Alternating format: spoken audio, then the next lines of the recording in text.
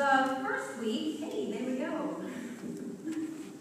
The first week we learned about idols and how when we chase after things that are not of God, they're kind of like bubbles. They're nice and pretty and shiny and float so wonderfully in the air. But eventually, they disappear. Eventually, the bubble breaks.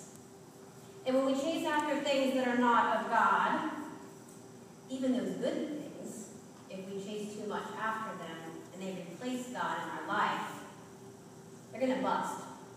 And they're going to leave us feeling like a broken bubble. Last week, Pastor Kurt had this big suitcase up here and was trying to stuff it full of stuff.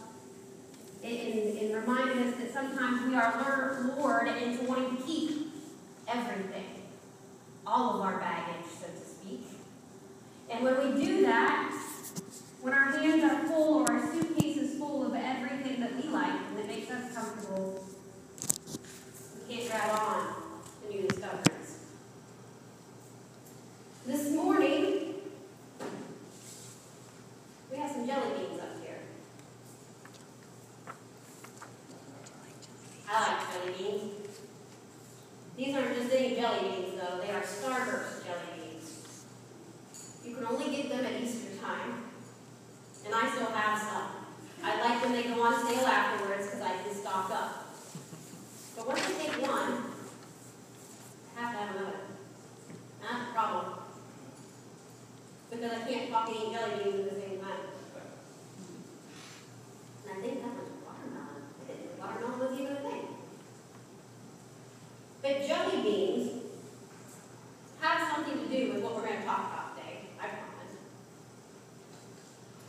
But they remind me, especially the Starburst ones, they're kind of sweet and they're kind of tart, all at the same time. It reminds me of life.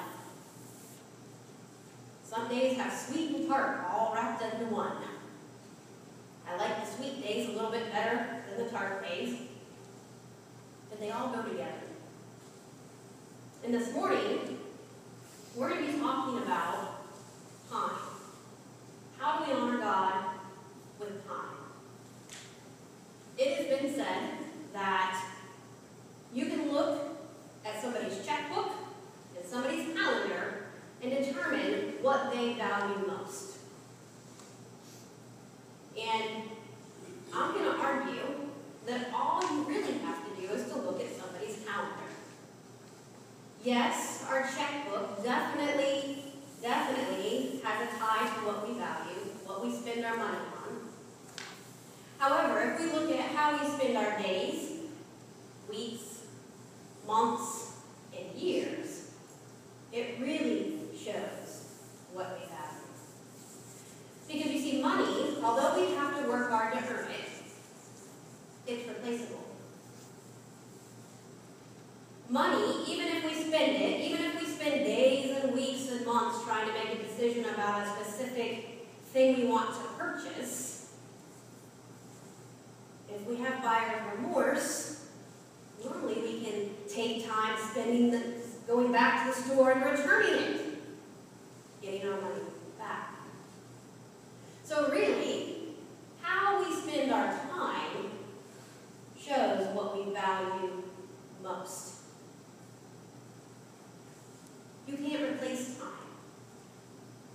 We've all been in a situation where we wish we had more time. We're hearing about the end of life for folks we love. That time can't be replaced. We've all been driving down the road a little bit late and there's a red light. Boy, I wish I had a little more time.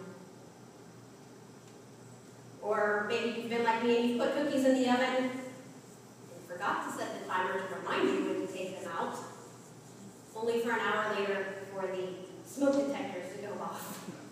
And then you remember, oh, yeah, that's what I was doing.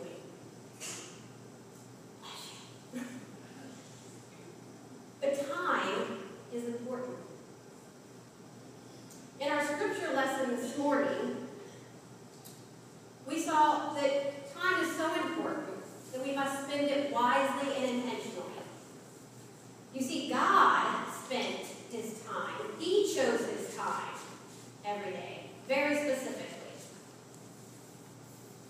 chose exactly what to create in a specific order, and he also made time for rest. So God is a God who definitely wants to help us manage our time. He showed us how to manage time. He set up the days, the weeks, the hours, the years. And each of us have the same 60 seconds in a minute, the same 60 minutes in an hour, the same 24 hours in a day, and the same 365 days in a year. How we manage that time is important. How can we honor God with that time? We all have the same amount in our one day. How do we use it to honor God? Our scripture lesson this morning is by the Apostle Paul. And it is words that he wrote to remind the church. But I think they need to help us remember as well.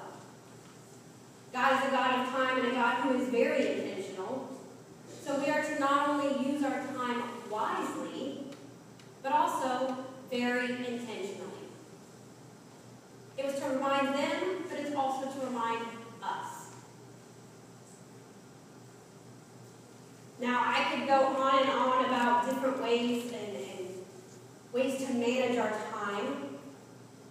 I am a scheduler and a planner. That's a blessing and a curse. But I think this video here will help us look at time.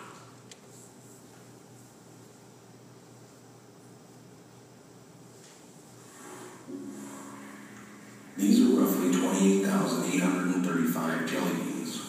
I counted out 500 of them and used those to weigh the rest. In this pile, there's one jelly bean for each day that the average American will live.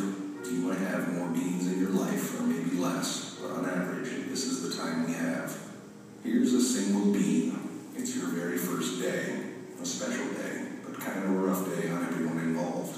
Add 364 more, and you have the first year of your life. Now, for the sense of scale, here are your first 15 years, 5,475 days, which brings us to the threshold of adulthood. And at that moment, this is the time that we have left. And this is, on average, what we will do with all that time. We will be asleep for a total of 8,477 days. If we're lucky, some of that time we'll be sleeping next to someone we love. We will be in the process of eating, drinking, or preparing food for 1,635 days. We'll be at work, hopefully doing something satisfying, for the equivalent of 3,202 of those days. 1,099 days will be spent commuting or traveling from one place to another, maybe a little bit more if you live in LA. On average, we will watch television in one form or another for a total of 2,676 days.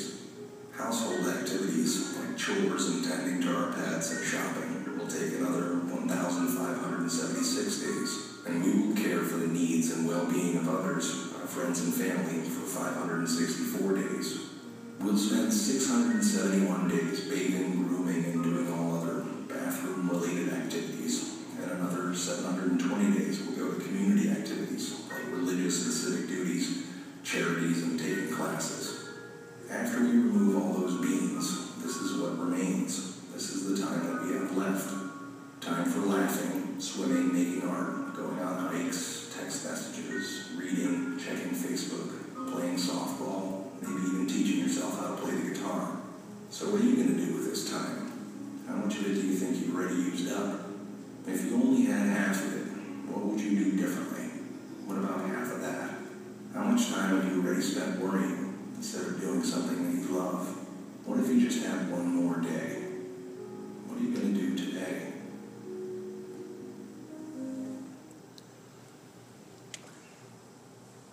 So jelly beans. Imagine them as a day. If you didn't get those statistics, the statistics started at year 16. We're looking at a 16-year-old and on. The average person spends 8,477 days sleeping. I'm wondering how they got that number. not sleeping that much. 1,635 days eating. 3,202 days working. 1,999 days commuting to and from places. David and I might be a little higher than that. 2,676 days watching TV or movies of some sort. 1,576 days doing chores around the house. 564 days directly caring for those closest to us. I look at that number. Look at how small it is compared to the others. 671 days grooming. I'm spending more time grooming me than caring for others. And 720 days doing things in our community and going to church and civic organizations. That leaves us with 2,740 days worth of choices to make. 2,740 days, jelly beans, worth of decisions on how to divvy up our time. Choices on exactly what matters most. And I wonder, how in the world do we honor God with 2,740 jelly beans? What is it that we need to do to make sure that that time left is spent leaning into the heart of Jesus? And I think we can look in the Word and find our answer. We can look at the words that Jesus told us in the Gospels as to what was most important in order to see exactly what we need to do in order to honor God with the time that we have left. In Matthew, Mark, Luke, and in John, we hear of the greatest commandment. We've talked about this great commandment several times here at Trinity over the past several months. It is to love the Lord your God with all your heart, mind, soul, and strength, and to love our neighbor as ourselves. Jesus says these words, Matthew, Mark, Luke, very plainly, but in John it's a little different. He doesn't even talk about loving God, but he says, love thy neighbor. Love thy neighbor. That is what you need to do. I come as love so that you may love. The time we have left should be divided between loving God and loving others. Not just to honor God, but to fulfill the Great Commission. You see, Jesus didn't say, love me and love others just to have a happy place. He continued the Great Commandment and followed up with the Great Commission to go and make disciples in his name, both locally, regionally, and internationally. In 1 John, we hear that if we do not love our brother and sister, we do not love God. So if we are not loving one another, how can we really say we are loving God?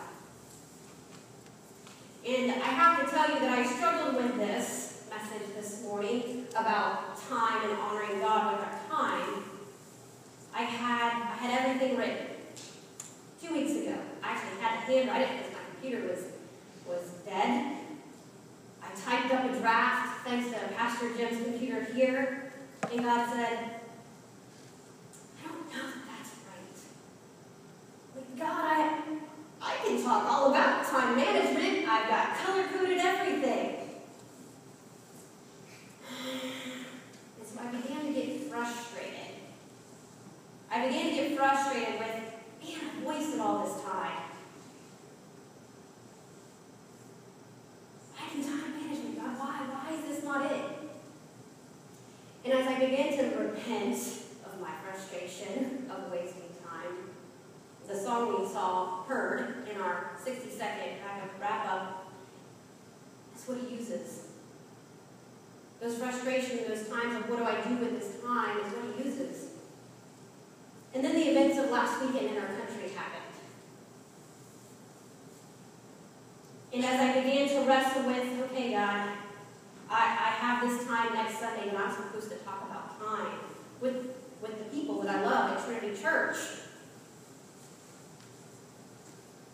And I don't think I'm honoring God with my time if I don't talk about what happened in our country last weekend. If I don't take the time to do what Jesus did while he was alive and rebuke hate, I am not honoring God with my time.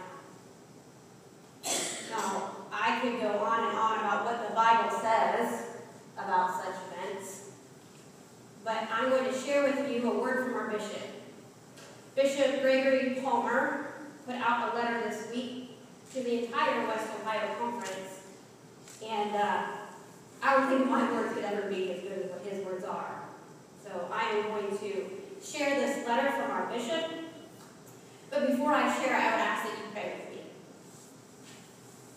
Father God, we come to you this morning seeking your voice, seeking your will for our time while we are here, our time personally in our own lives and how we show our love for you and our love for others. But Lord, as a church, we want to honor the time that we have together to be a light, to show love to our neighbors, and to show you love, Lord. Because it is your grace that allows us to be here. It is your grace that allows us to be in community together.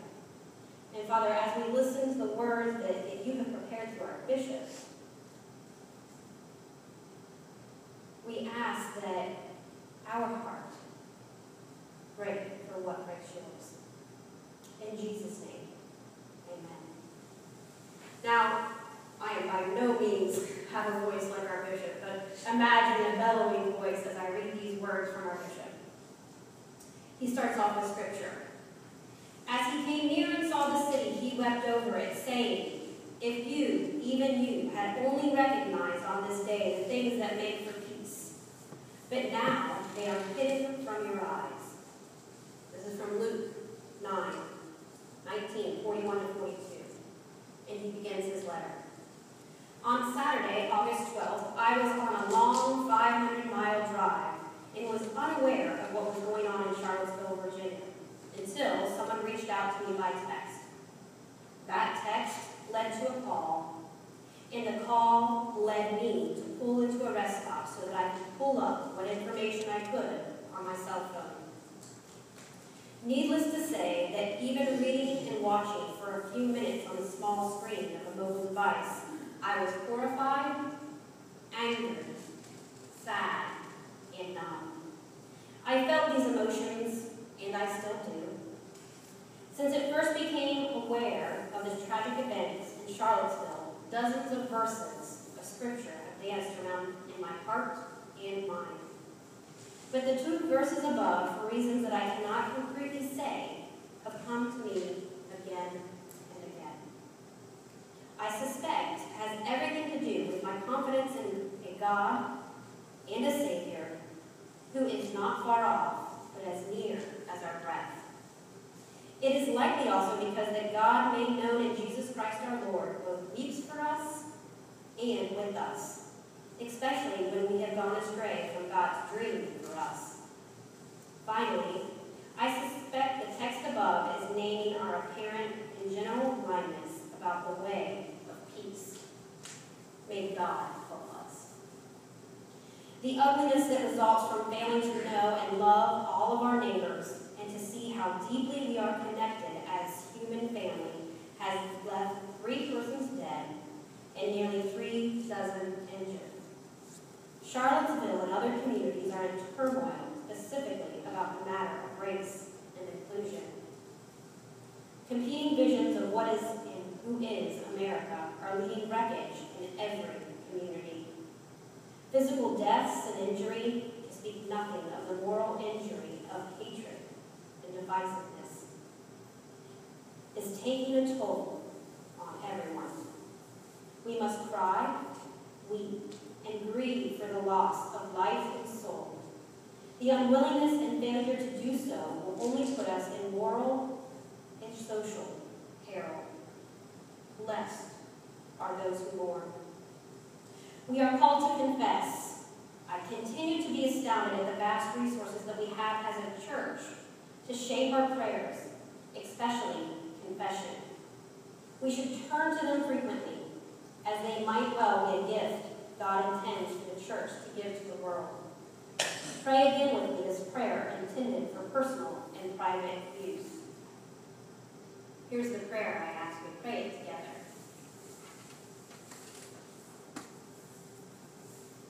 Merciful God, we confess that we have not loved you with our whole heart. We have failed to be an obedient church. We have not done your will. We have broken your law. We have rebelled against your love. We have not loved our neighbors, and we have not heard the cry of the needy.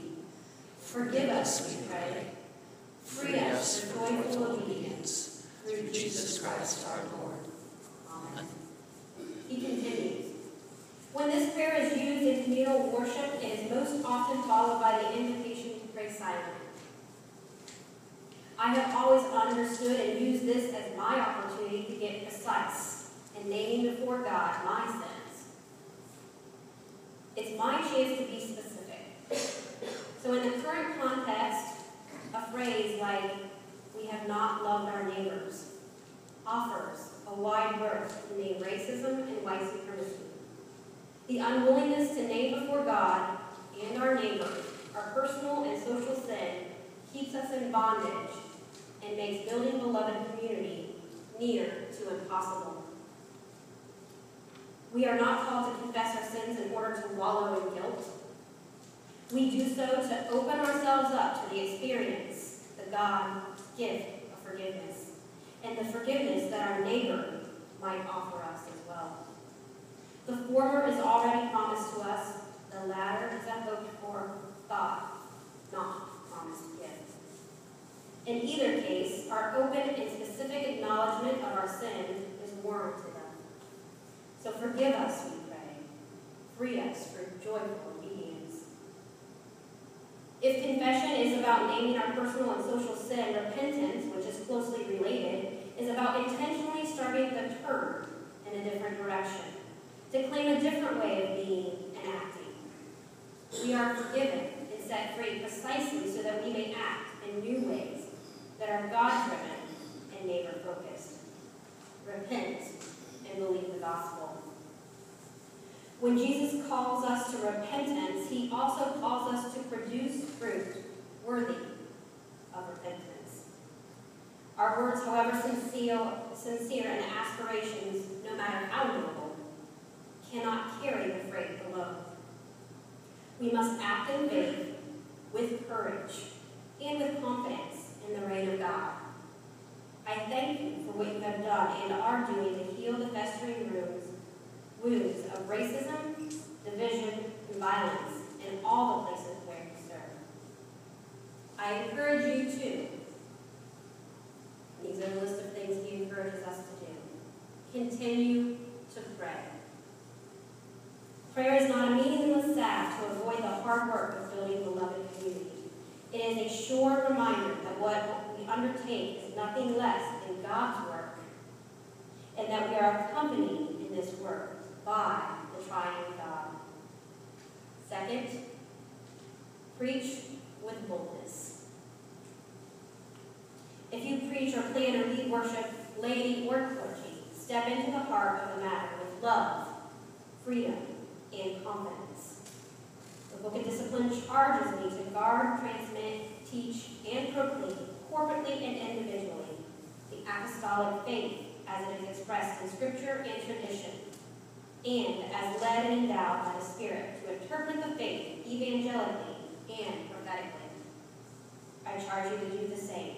The apostolic faith bears no resemblance to what happened in Charlottesville. preaching, teaching, and worshiping in the power of the Holy Spirit, and with a heart of love and peace, are all about shaping us into the likeness of Jesus, the very same Jesus who weeps for us and with us. Focus locally. Every community is either a Charlottesville waiting to happen, or a community that has claimed its woundedness and is in some stage of healing on the way to beloved community. Lest we forget, the alleged driver of the vehicle that bore into the crowd in Charlottesville was a resident of a community in the West Ohio Conference.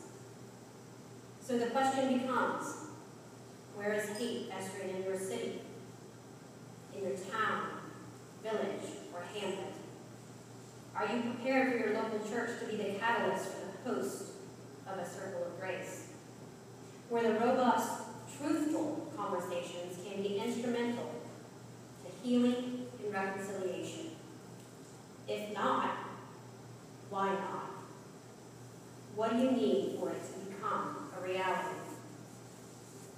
And lastly, tell a story. If you're already doing something creative and exciting to heal your community of its divisions, or you intend to do so in the foreseeable future, share it as a witness and a testimony. Your story in your church and in your community may be just the inspiration another needs to wade into the Jordan and cross from the bondage to freedom. In the title above, I raised in part the question the Apostle Paul raised in the 8th chapter of his letter to the church at Rome. What then shall we say to these things? He offers a timeless and resounding response at the end of the chapter with these words. No, in all these things we are more than conquerors through him who loved us. For I am convinced that neither death nor life, nor angels, nor rulers, nor things present, nor things to come, nor powers, nor height, nor depth, nor anything else in all creation will be able to separate us from the love of God in Christ Jesus our Lord. With all my heart. Gregory B. Palmer. These are the words from our bishop about how we are honoring our time for God and how we are not. I hope that this morning that you hear them in love and grace. In love for you and in love for the community around us. I do have to ask, how will we spend our jelly beans? As a church and as an individual, we each get one of these a day. Will it be more sweet or will it be more sour to those around us? How will we show love? Our love of God and our love for others.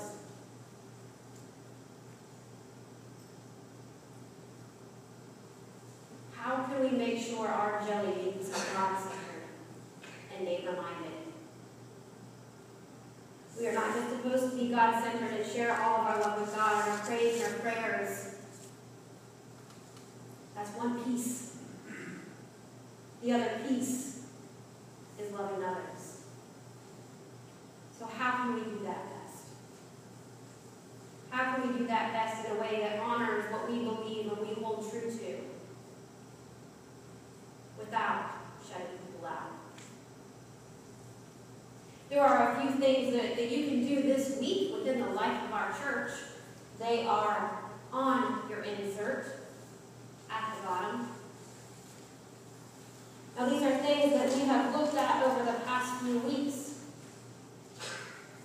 You ask, why are we looking at them again? Because they matter. How we use our time to honor God matters.